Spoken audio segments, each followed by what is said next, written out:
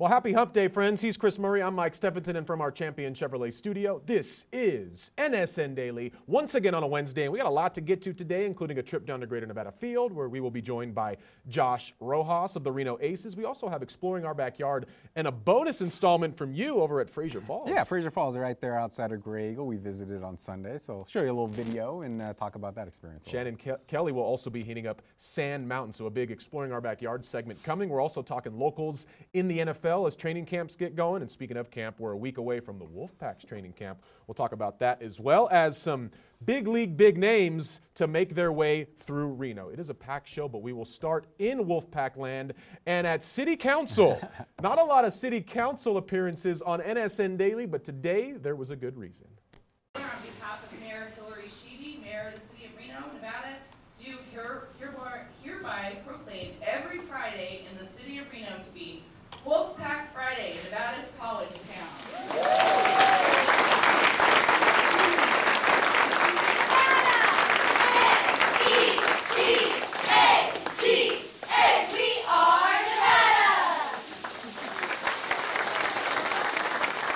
Today, we declared that it's Nevada's college town. This community is Nevada's college town, and we could not be more excited about this initiative. And the idea is to get everybody in this community aware of the Wolfpack, excited about the Wolfpack, hang their flags with pride. We're selling flags to businesses and to individuals, and encouraging people to wear Wolfpack gear on Fridays and celebrate the fact that this is a college town, and the mayor has now declared it as Nevada's college town. What I believe is that everybody in this community supports the Wolfpack, and they want us to be successful. It's incumbent upon us to go out into the community and ask the community to come support us. So it's a two-way street, and we're committed to that. And we do think by creating a college atmosphere, by waving flags, wearing Wolfpack gear, that it really makes a tremendous community spirit, and the community has a cause to support the Wolfpack. And when you have an R1 institution and a Division I athletics program right here in beautiful Reno, we think it's a great collaboration, and we're super excited about it. Part of the reason this is important is to make sure that people understand that there's a college community here, to be supportive of it, to know when our teams are playing, to check the scores, to schedule around our games, to come to the games and cheer for the Wolfpack. And that's something that you see in college towns all over the country. And there's no reason why we can't be one here in this community. And we know that it contributes to the success of our athletics program. We absolutely do. When the community's behind it, the student athletes feel a part of it, the coaches feel a part of it, and then they feel the support, and it keeps kids here, and it keeps kids excited, and then they go and know that they're competing for the entire community. The biggest thing that we ask everybody to get involved in, right, is to buy a flag and to get your employees, or as an employee, get your communities to wear Wolfpack gear on Friday. That's the big one. Wolfpack Fridays and getting the flags, and then cheer on the pack. All right, so good stuff there from Wolfpack Athletics Director Stephanie Remp. On a big day, Wolfpack Fridays were, of course, a thing, maybe more informally, but now we're slapping a proclamation on it and trying to get the city to rally around. Yeah, a little bit more branding for the Nevada Wolfpack. Obviously, like you said, Wolfpack Fridays have been a thing for a very long time, but out there kind of selling these packages. So if you're a Wolfpack fan, $25, they'll come to your house, they'll give you a Wolfpack flag. If you're an organization, $100, you'll get that flag. You'll get a couple of other things. You'll get to use some of the Wolfpack logos, and the Wolfpack is hoping that if you are an organization that does buy into this and a Wolfpack fan comes into your establishment wearing Wolfpack gear, you give them about a 10% cut on whatever they are buying. Like so, Nevada really does need the community to get behind this organization, behind this athletic department. If you're not getting big donations, big attendance marks, all of that kind of financial support, you cannot have longevity with your winning. So I think Stephanie Remp knows that there's kind of been a marketing branding problem for her Wolfpack athletic department. She's been on the job for about a year, so rolling out some stuff and trying to make Wolfpack Fridays a little bit more formal than what it's been in the past. Well, of course, Stephanie coming from LSU, with Baton Rouge being one of the best college towns in America, if not at the top of the list, and also spending time at Washington, she knows what those communities mean to those schools, and she wants to implement that here, it feels like. Yeah, and I think it makes a lot of sense calling it Nevada's college town because, like you mentioned, when she was at Washington, you are battling with the Seahawks and some of these other organizations. At Nevada, the Wolfpack is the big deal when it comes to sports. And if you are going to be the big deal, then you do need that full-throated support. I mean, you're talking about almost 500,000 people within an hour drive of Reno. These stadiums should be packed.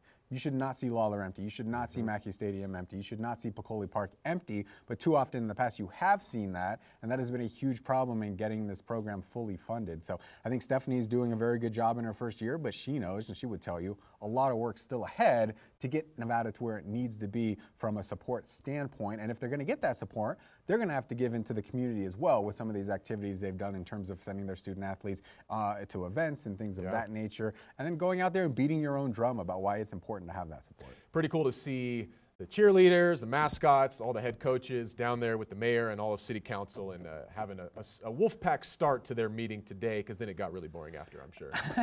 I can say that because I'm a sports guy now. Okay, let's transition now. You mentioned Pack and Mackey Stadium. That is certainly an emphasis, as we do have good reports as far as season tickets go, right? Most since 2019? Yeah, most since 2019, but I mean, they did hit the nadir, the low point in terms of their FBS era last year. Okay. It was the lowest attendance per game that we have seen since Nevada went D1 in 1992. So only can go up from where they were, but they do have a fully staffed sales team now, which they haven't had for a lot of years. So they are reporting their highest season ticket sales since 2019. We'll see where that final figure ends up sitting. You look at Brian Polian's first year, 2013, almost 13,000 season ticket holders. Last year, closer to 7,000. So that's a pretty marked decline over the last decade. They really need that figure to be around 15,000 season ticket base if they're going to be a super healthy athletic department. Part of rising that number is having a super healthy and well-playing team. Here's head coach Ken Wilson from down at the Las Vegas Mountain West Media Days talking about year 2 and the competition within his squad.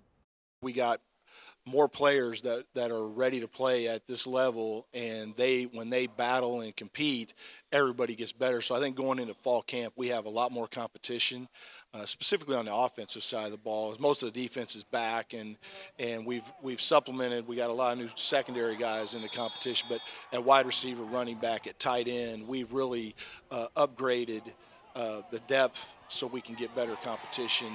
And you know, last year, for nobody's, we just didn't have that kind of, so guys just had to play, and we had to be very careful to not get guys hurt, because when you only have 2 tight ends, and if one of them, change your whole offense, or, situations like that, we just didn't have the depth to be able to have competition and have the hard practices and guys really battling that I think spring ball this year was a little bit different for everybody going, wow, we got 2 or 3 guys battling for that spot. We didn't have that just because of the roster last year. So once again, Coach Wilson sounding off there from Las Vegas. We will get a chance to connect with Coach and some players starting a week from today as fall camp opens for Nevada out there at Wolfpack Park. So, of course, we'll be covering this team with a magnifying glass extensively throughout the month of August as we get set for that season opener at USC. But, Chris, we do want to dissect the offense a little bit now, and the lack of depth cannot be an excuse this year. Yeah, I mean, they've added some really talented players. You look at their roster, almost 25 power conference transfers, including 14 from the Pac-12 just this last year. But that offense was more problematic than the defense last year. Just 18.8 points per game. That was 120th out of 131 FBS programs. So you see a new quarterback, Brendan Lewis from Colorado. You see a couple of new running backs, Sean Dollars from Oregon, Ashton Hayes from the University of Cal. You see 2 tight end transfers from Cal, including Kaliki Latu. So they really have put a lot of effort into upgrading the offensive skill positions. They have a wide receiver from USC, John Jackson III. They have another wide receiver from Oregon, Isaiah Crocker. They have Jason Rodriguez, a USC transfer on the offensive line. So a lot of Pac-12 guys, and it should be a more talented offense. We will see if it's a more potent offense because of that talent coming from the Pac-12. And we are seeing highlights from the Battleborn Showdown, a.k.a. the spring game, which we brought you this spring on Nevada Sportsnet. A lot of those names you mentioned were not around yet. They will arrive. They probably are already here as fall camp arrives next week. But I remember coming out of the spring game thinking that the offense left a little more to be desired. It felt like the defense was a little bit ahead. Maybe not a surprise. It didn't look good. It looked like last year's offense. Now, this is one sample size. This was one practice out of 15 during the spring, and a lot of these guys are new to the system. It takes a while. Brendan Lewis should be probably Nevada's starting quarterback when the season opens. He obviously has more dual threat ability than some of the other quarterbacks in that room. He did start a full season in the Pac-12 2021 at Colorado. So I think the quarterback position should be stronger. Nevada 125th in passer rating last year, again out of 131 FBS programs. The offensive line, though, is the big key. Nevada's offensive line the last 2 years has been poor. It's a very young offensive line. Only 37 combined career starts for this offensive line. New position coach in Angus McClure. Isaiah World, the left tackle, the most starts on that offensive line, only 10 career starts. Unless the offensive line is vastly improved, you're not going to see an elite offense regardless of the skill position players. So that is what I'm looking at when fall camp starts. Can this offensive line get back to the old Union ways, which they really haven't seen since 2012? Chris Alt's last year was the last time Nevada had a great offensive line. This year's offensive line will not be great, but can it at least get to average or a little above average, which would be a big improvement over the last 2 seasons. I guess we talk about this roster getting built out and having time to work together, but you can say the same about the coaching staff, which had to really hightail things to get a roster put together. As Coach mentioned, it was a relatively thin roster, and so for them, another year under their belts, some changes with Coach McClure back leading the offensive line, but you would hope that there's more comfortability between those coaches as well. Yeah, for sure. I mean, Nevada had a super young coaching staff last year. I think Ken Wilson wanted to get guys who were young, who were hungry, who were going to be loyal to Nevada because this was their first opportunity to stay here 4, 5, 6 years, even if they're having success. So you expect some lumps in your first year. The one big change on that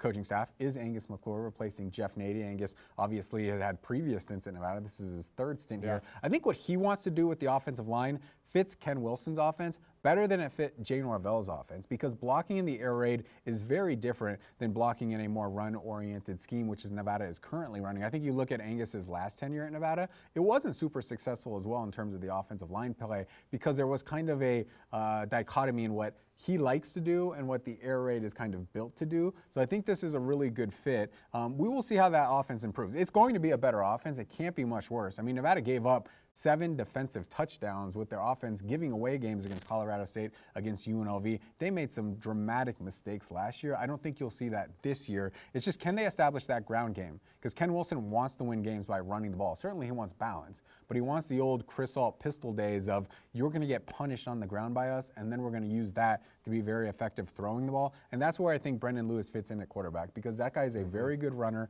I know he wants to prove himself as a passer, but I think that's where Nevada's offense will be better.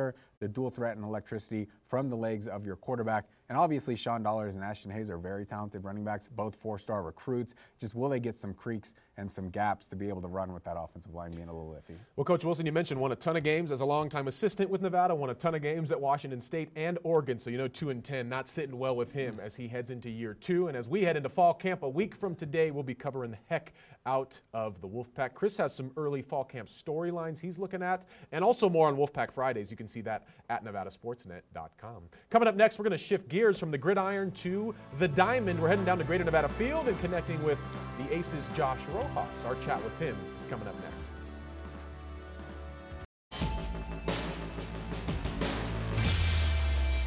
Welcome back to NSN Daily. Chris and Mike with you on this hump day as the Reno Aces are in the middle of a series with the Oklahoma City Dodgers. We have a game tonight on NSN, 6:35, the first pitch. But before they play, we're heading down to Greater Nevada Field, joined by utility man Josh Rojas, recently reinstated off the injured list. Your back is right, and you're back in the lineup. Josh, what's it feel like?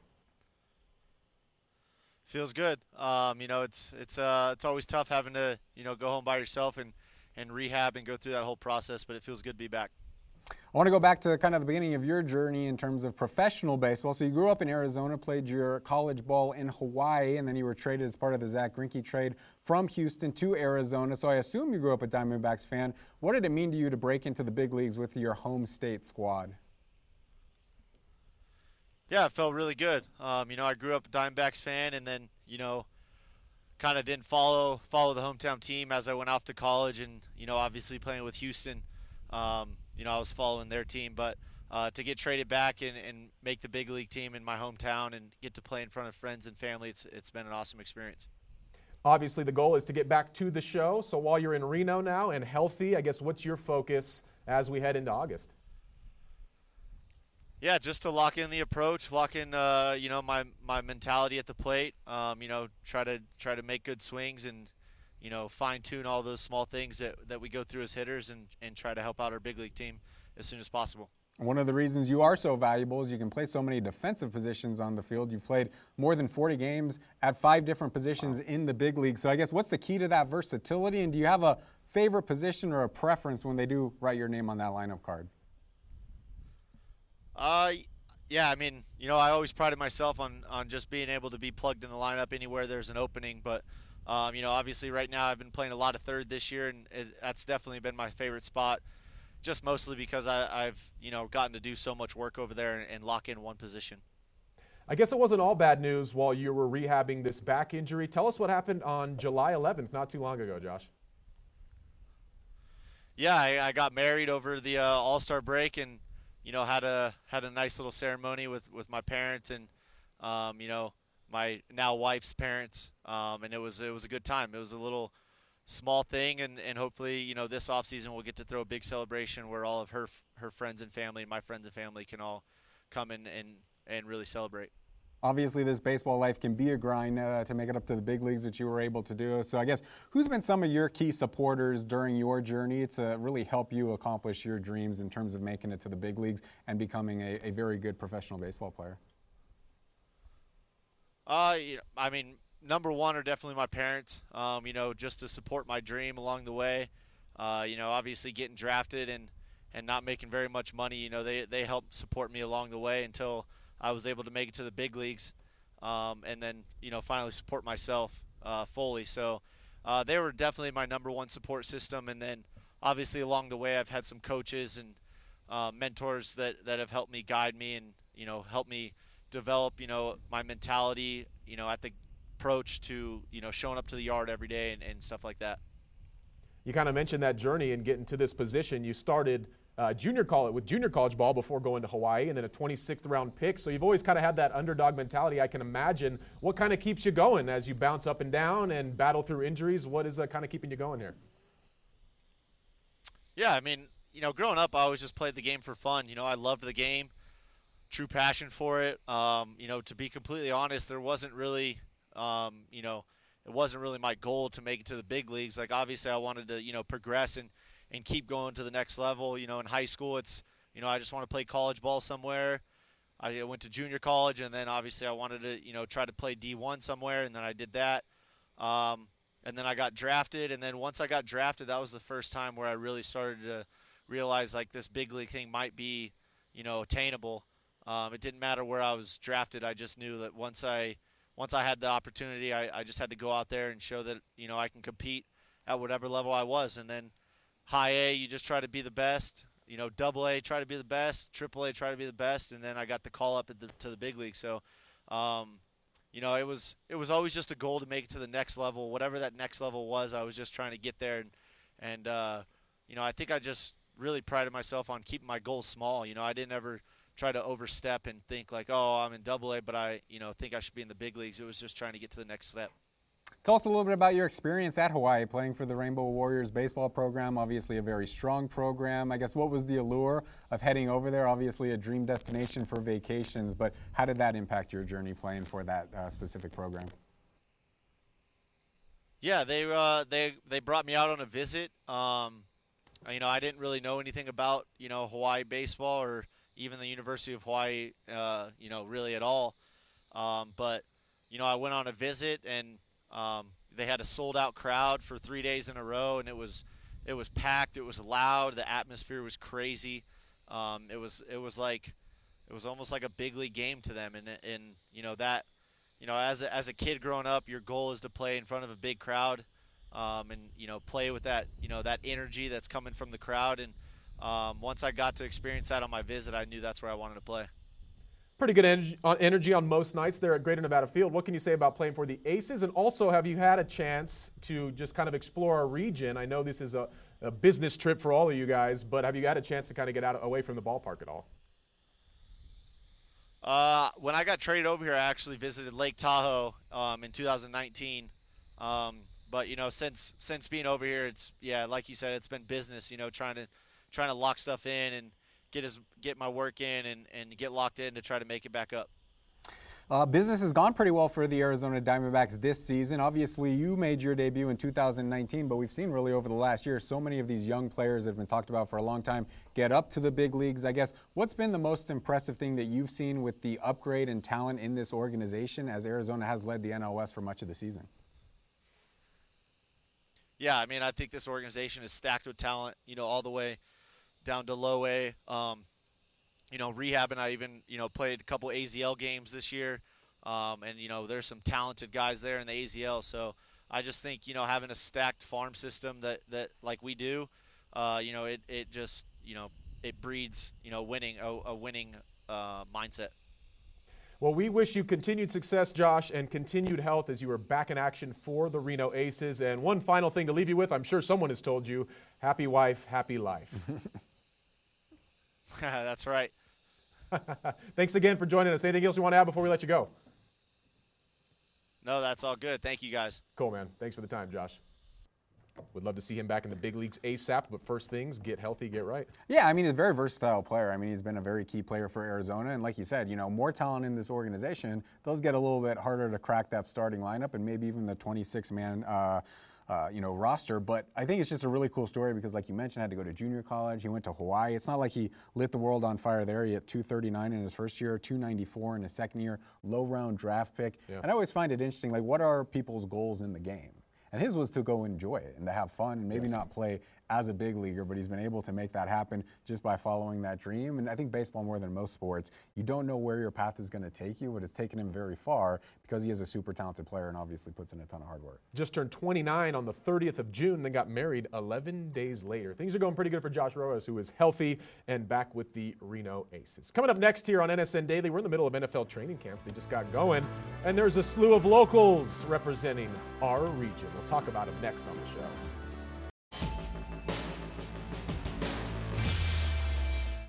Welcome back to NSN Daily. He's Chris, I'm Mike. We're hanging out on a Wednesday as NFL training camps are a go across the league. Cannot wait for the 2023 season to kick off. And we have a handful of players with local ties within training camps. Chris has a full list at nevadasportsnet.com with a little breakdown of each. We'll break them down right now, including a pair of athletes that are legitimately from the region. We'll start with Brandon Ayuk, the wide receiver with the San Francisco 49ers. Yeah, only 25 years old, McQueen High graduate entering his fourth year in the NFL. He did say earlier this offseason, I'm about to take off. So he has high hopes for himself. 78 catches, his first 1,000-yard season last year, 8 touchdowns, started all 17 games for the first time in his career. The only thing with him is the 49ers, they like to run the ball, and they have a lot of weapons. You have George Kittle, you have Deebo Samuel, you have Christian McCaffrey. So he's kind of the fourth option in a run-oriented offense, which probably lowers his numbers a little bit. But this guy has Pro Bowl potential, and he's talking like he's going to make the Pro Bowl this year. For a guy that started his college career at the JC level, pretty impressive stuff we have seen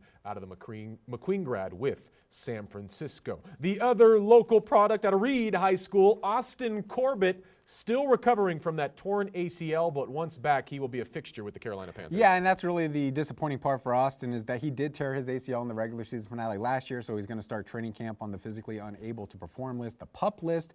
Frank Reich, their new head coach, has said that Austin will not be ready for the start of the season, but hopefully he is ready maybe a couple of games in to the season. And this is a guy who's really established himself as one of the better guards in the NFL. So entering his 5th season, still has 2 years left on his deal with Carolina, so has some financial security. But getting back to full health will be his big thing as he kind of, he's going to get thrown into it in the middle of the year because that injury did happen so late in 2022. And Austin's journey so awesome considering he was a walk-on with the Wolfpack back out of Reed High School. Transitioning now to the guy who's had the best career on this list, it's got to be Joel Bitonio, another year with the Cleveland Browns. Yeah, I mean, the big question for him is team success. I mean, this guy knows what he can do on an individual level. 5-time AP All-Pro, that's the most in school history, 3 times more than anybody else. But the Browns have only made the playoffs 2 times since being reinstated in 1999. He was a part of one of those teams. He actually missed the first game where they beat the Steelers because he had COVID and was not able to play. He did play in the next game. So Joel's going to do his job. It's just, will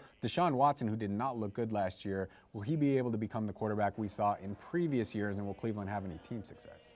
Transitioning now to the defensive side of the ball and a new home for Malik Reed as he gets set for his first year with the Miami Dolphins. Really fun story as well. I mean, undrafted out of Nevada. He's played 4 years in the NFL, going back to his old coach. Vic Fangio was his head coach in Denver for 3 years. Got traded to Pittsburgh last year. Didn't get a lot of playing time, just 25 tackles, 1 sack, but did sign a 1-year, $1.2 million contract with the Dolphins, whose defensive coordinator is Vic Fangio. So I think a really good fit in that scheme. He should be able to make that roster as a reserve and maybe work his way into a starting role like he did with Denver. Oh, he was so fun to watch in Nevada and so fun to interact with. He is just a sweet guy and also became a father this offseason. So congrats to Malik and his wife as they get set for year 1 in South Beach. That's pretty fun. Let's go back to the offensive side of the ball and to Green Bay as Romeo Doubs looks for a big second year. Yeah, and he is their top returning pass catcher. There's been a lot of changes in Green Bay. Out with Aaron Rodgers, in with Jordan Love, the former Utah State quarterback. Last year as a rookie, 42 catches, 425 yards, 3 touchdowns, did miss 4 games in the middle of the season with an ankle injury. So I think Romeo is going to have a really big season, but that is a big question mark on how good Jordan Love is. We know Aaron Rodgers didn't have a great year last year, but that's a Hall of Fame legendary quarterback who he got to play with. We'll see if he clicks with Jordan Love. Obviously, Christian Watson as well, another high-round draft pick last year, rookie wide receiver for Green Bay. So a young core there, and those guys should grow together. Sophomore season on tap for Romeo, as well as his draft mate, Cole Turner, set for year 2 with the Commanders. Yeah, a lot of injuries last year, unfortunately. Played in only 10 games, played 36% of the offensive snaps for the Commanders, just 2 catches on his 9 targets. So you look at Washington's depth chart, they don't have a lot of talent at the tight end position. It's Logan Thomas, who was really a quarterback until he made it to the NFL, and then John Bates, more of a blocking tight end from Boise State. So if Cole is healthy, I think he will have a very nice career, but he did have the hamstring coming out of training camp last year, picked up a concussion in the middle of the season, had a concussion at Nevada during his senior season, so hopefully that has cleared and he's able to be healthy, because 6'6", and he can really make plays in the seam. Crossing our fingers for 8-5, year 2 over there in Washington. I guess they're technically in Maryland, are they not? Okay, let's move on now with Deion Henley as he gets set for his rookie year, bolting up with the Los Angeles Chargers. Of course, we saw him end his college career over at Washington State. We're going to count him. 5 years at Nevada, went from quarterback to wide receiver to safety to linebacker last year at Washington State. Number 85 pick in last year's draft. He's not going to start this year. San Diego, or we like to call him Los Angeles now, a very strong linebacker core. They signed Eric Kendricks. They have Kenneth Murray, Khalil Mack, Joey Bosa. 3 of those 4 guys who started at the linebacking core are all pros. So Dan's going to play a lot on special teams. He will get some defensive snaps. But this guy is a super athlete even at the NFL level, so it'll be really fun to see his career play out. Not going to be a lot of pressure on him this year, though, to play a lot of snaps. Which maybe is ideal for a guy that played a bunch of positions and now has all this talent in front of him that he can learn from. Last but not least, he's with the Jacksonville Jaguars, Elijah Cooks, another kid who finished his career elsewhere. We'll put him in the same category. 5 years at Nevada, spent a senior season at a different school, San Jose State. Elijah's big thing was injuries, back-to-back season-ending injuries during his last 2 years at Nevada. I actually thought he was a better pro prospect than Romeo Doubs. I mean, 6'4", 215 pounds, very physical at the point of the catch, very competitive guy. I think this guy can stick with Jacksonville if he's healthy. Probably doesn't have a huge chance of making the roster as an undrafted free agent, maybe 15-20%, but should be able to get on that practice squad and maybe play his way onto that 53-man roster. He's at least getting a chance to make a team. That's the thing. We would love to see all 8 of these guys end up making it through those final cuts as training camp continues, but that's a heck of a breakdown, and you can see more from Chris at NevadaSportsNet.com. Coming up next year on NSN Daily, it's time to explore our backyard a little more, and we got a double dip today, a little trip to Sand Mountain and also Fraser Falls. We've got all that coming up next on Daily.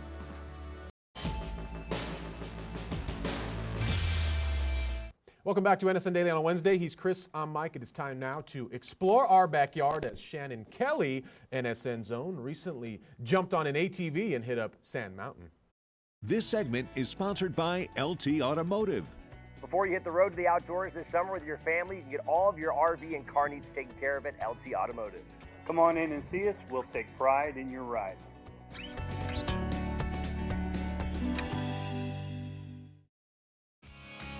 We're hanging out off the loneliest road in America for the site of our next Exploring Our Backyard. We're checking out Sand Mountain, an off-roader's paradise.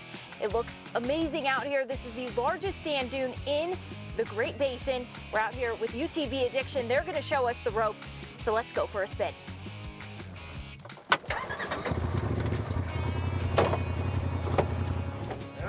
Let's hit it.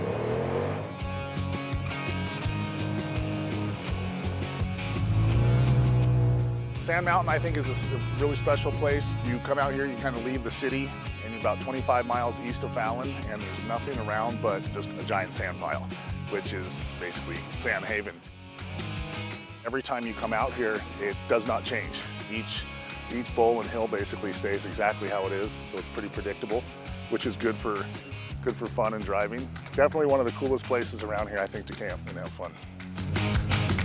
It's a lot different than when you're driving in the dirt. When you're, basically flying through sand, it's almost like comparable to skiing in powder. You're going, at high speeds, you're basically floating, and you get to drive around the backside, all the bowls, and hit everything, and then when you come back in, it's a different type of thrill. And yeah, you definitely leave with a smile on your face. UTV Addiction's been in business for about 9 years now. We do service, repair, parts, modifications, light bars, aftermarket doors, wheels, tires, all the way down to, again, oil changes, service, and just coming to pick up parts to even install yourself. We do rentals as well. You can come to the shop, rent, bring your own trailer, or if you don't have a trailer, we have a trailer. We can set you up with a trailer and a UTV, and you can take them to anywhere you want, choice destination. We do a lot of long-term rentals, everything from a couple weeks all the way down to single-day rentals. Woo! I didn't realize we had such a roller coaster right here in our backyard at Sand Mountain. Hard to believe this was Lake Lahontan nearly 9,000 years ago and has turned into such a beautiful spot to come check out in our backyard. Go see BJ over at UTV Addiction. They'll hook you up the next time you want to get outdoors. This segment sponsored by Michael Hole RV Center.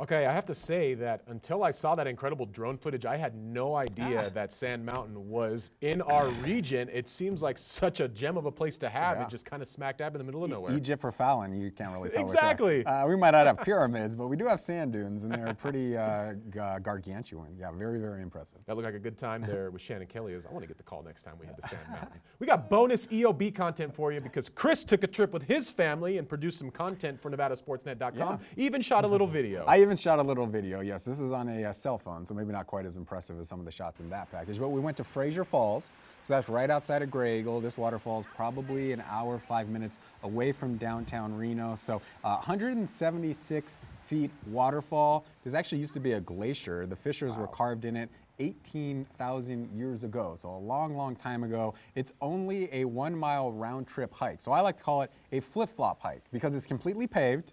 You could do it with your kids. It's got some scenic views. It's about a 4 mile drive uphill on like a one-way road, which is paved, so it's very safe. So that was the view from the Vista Point. This is the view from the spill point. So the creek actually spills right in here to the waterfall, goes all the way 176 feet down. So we love the Grey Eagle area. We just booked a reservation on Sunday for the restaurant over there at Nakoma. We said, why don't we go out a few hours early? Went to Fraser Falls. That's maybe a 30-minute hike. Also went to Gold Lake, which I wrote up for the website today. So Gold Lake, a really cool place to be able to visit as well. So I know we've hit on Grey Eagle a couple of times in the EOB series this year, but it was really fun to get out there with the family and very family friendly. And like I said, you can wear your flip-flops and still complete the hike. That's absolutely beautiful. I got to say, the iPhones shoot pretty good video right now. You got there a nice steady, for I a did, rider, you got a steady hand. No, that was the hand, but I did use a cinematic view. Okay. So yeah, I've got one of the newer phones. So I got cinematic. I don't know what it does, but I'm like, well, it's probably better if it says cinematic. Hey, you're moving over to this production. So we're going to Bernie Falls this weekend. Okay. Friday, Saturday, Sunday. That is a much bigger waterfall, and you can get right under it. So a little bit different than Fraser Falls. I think a lot of people know about Bernie Falls, about 3 hours away from Reno. But Fraser Falls, I do. I wouldn't say just go out to do Fraser Falls hike because that's like a 30-minute hike. You might be disappointed. But there are so many things you can do in Grey Eagle if you're out there. Maybe throw that on the itinerary as well if you're just doing a day trip. We'll be looking for that Bernie Falls video on a future installment of NSN Daily, or maybe it'll be something else. Wink, wink. That's for our true viewers there. All right, coming up next here on NSN Daily as we wrap up exploring our backyard, there's a big name on the bump Thursday at Greater Nevada Field. Fans like to call him Thor. We're going to talk about Noah Syndergaard's pending rehab start and then look at the best names ever to play at GNF. That's coming up next.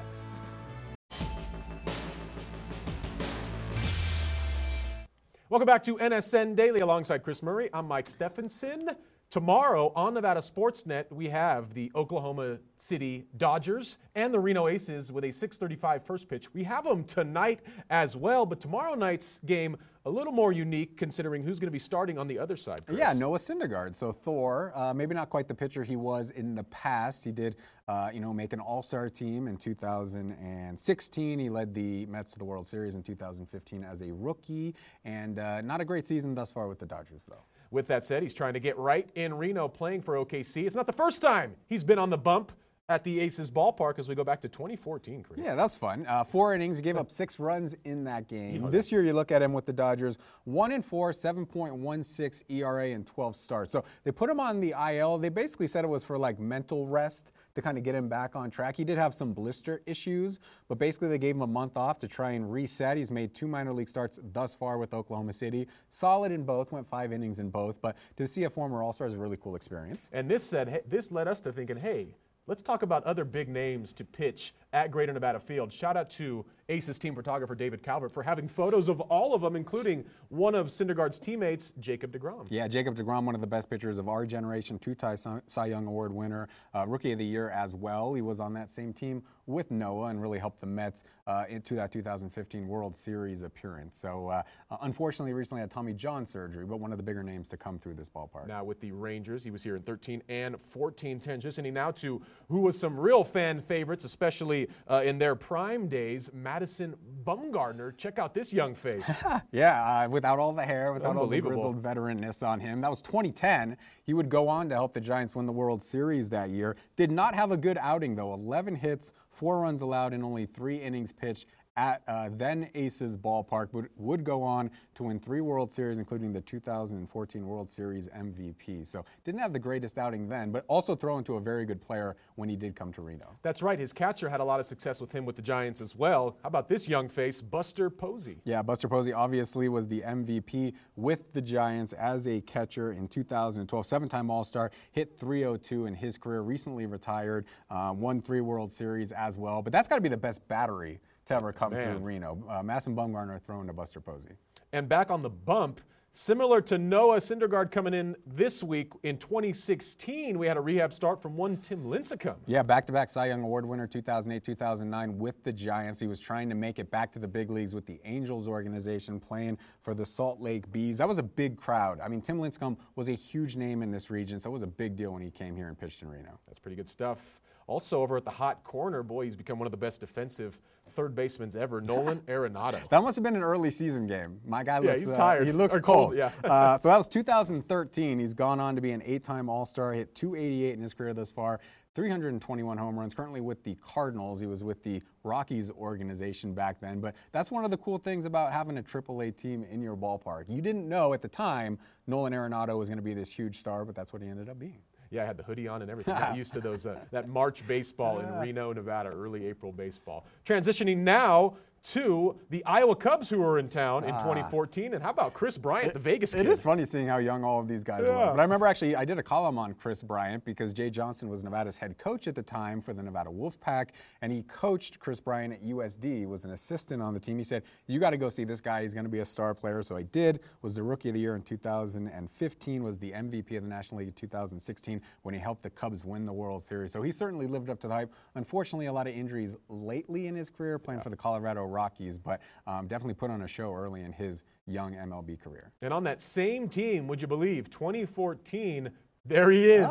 Manny Ramirez, who I wonder behind the lens how David was feeling as he got this shot looking right at him. Right into your soul. A 12-time All-Star. That lineup with those Iowa Cubs had Chris Bryant, Jorge Soler, and Manny Ramirez, and their head coach was Ryan Sandberg. Oh my gosh. So that was a loaded opportunity to go and see those teams. Manny hit 555 home runs, .312 average in his career, one of the greatest hitters of our generation. Unfortunately, some ped stuff late in his career, so not in the Hall of Fame, but really cool to see him come and play at this ballpark. He played in Reno, and so did this guy. 2012, there he is, Mike Trout for the Salt Lake Bees. His time in AAA wasn't too long, though. Yeah, 2012, as you mentioned, he had a home run in that ballpark. Went into the train tracks behind the left field fence. Also had a triple, 3-time AL MVP, 11 All-Star appearances, more than 300 in his career, hitting .301, 368 home runs. So I think he's the best player to ever come through this ballpark. Obviously, Manny Ramirez, a huge name as well. Buster Posey will probably be in the Hall of Fame.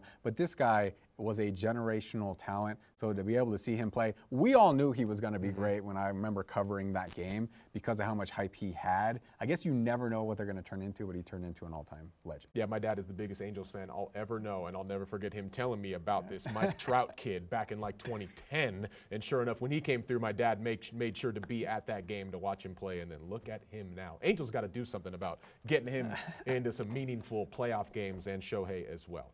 I digress. All right, any honorable mentions? Our director, Eric Strom, wanted to get Hunter Pence on the list. Hunter Pence, I think he was cool because he went swimming in the Truckee River. Yeah, that's good stuff. And he was out at the hub, downtown, and was kind of tweeting about how much he loved Reno. So yeah. a lot of great players have come through. Yeah. And, maybe you don't know until after the fact. That's a great But point. that is, the greatest thing about it. And now you'll get to see Thor on Thursday if you go out to the ballpark. It'll be interesting to look back at this list in a decade or so and see who else has been added to it. All right, coming up next year on NSN Daily, we'll wrap a bow on this Wednesday show. How about a little Messi magic?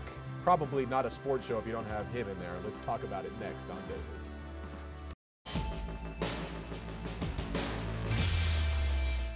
Wrapping up this Wednesday show here on NSN Daily with a tweet, a notable tweet from one Eric Van Rooyen, the 2021 winner at the Barracuda, but he's given up kudos to his caddy, Chris. Yeah, Alex Gogert. So he is his caddy. They both played together at the University of Minnesota, and the 3M Open is in Minnesota this week. So his caddy went through the Monday qualifying. The top 4 golfers get into the PGA Tour event. So his caddy will be playing in his first PGA Tour event. They're very good friends, and they are actually in the exact same group.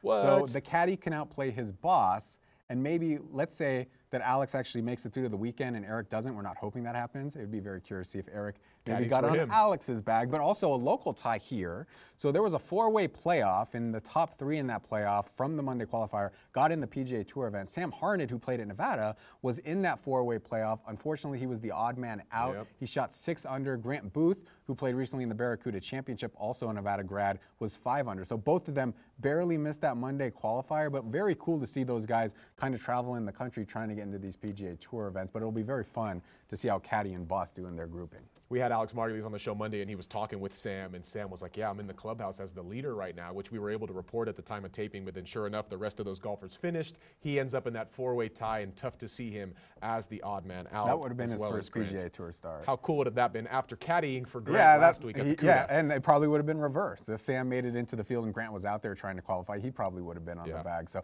those two guys, really good friends. Really hard to make it onto the PGA Tour, but they're giving it a go. That's that grind, that Monday qualifier life. On to the next one for them. Less than a minute left on the show. We end with some Messi magic. The MLS proving to be no problem for one of the greatest, perhaps the greatest, to ever do it. He scored in extra time in his Miami debut. He scored 2 times in his second match taking on Atlanta. There's one in the 8th minute on the own rebound off of the post. And then he got another in the 22nd. It's Messi and then everyone else in the MLS. He's probably like, why do I have so much space around me? Right? This is kind of like him playing on the JV squad. Like Messi is still, maybe not in his prime, but he just led Argentina to a World Cup championship. He is still playing at a very high level. And you go to the MLS, it's not like playing in La Liga. It's not like playing in the English Premier League. So I'm sure he's having a ton of fun, and I'm sure he's going to score a ton of goals. But he really has ignited that franchise and that fan base. They were last place in MLS. We'll see if they can make a run to the playoffs now that Messi's in town. Their coach reaction just kills me. They're like, I can't believe we have this guy. I'm sure Apple TV is happy about it too. Hey, we'll see you tomorrow on NSN Daily.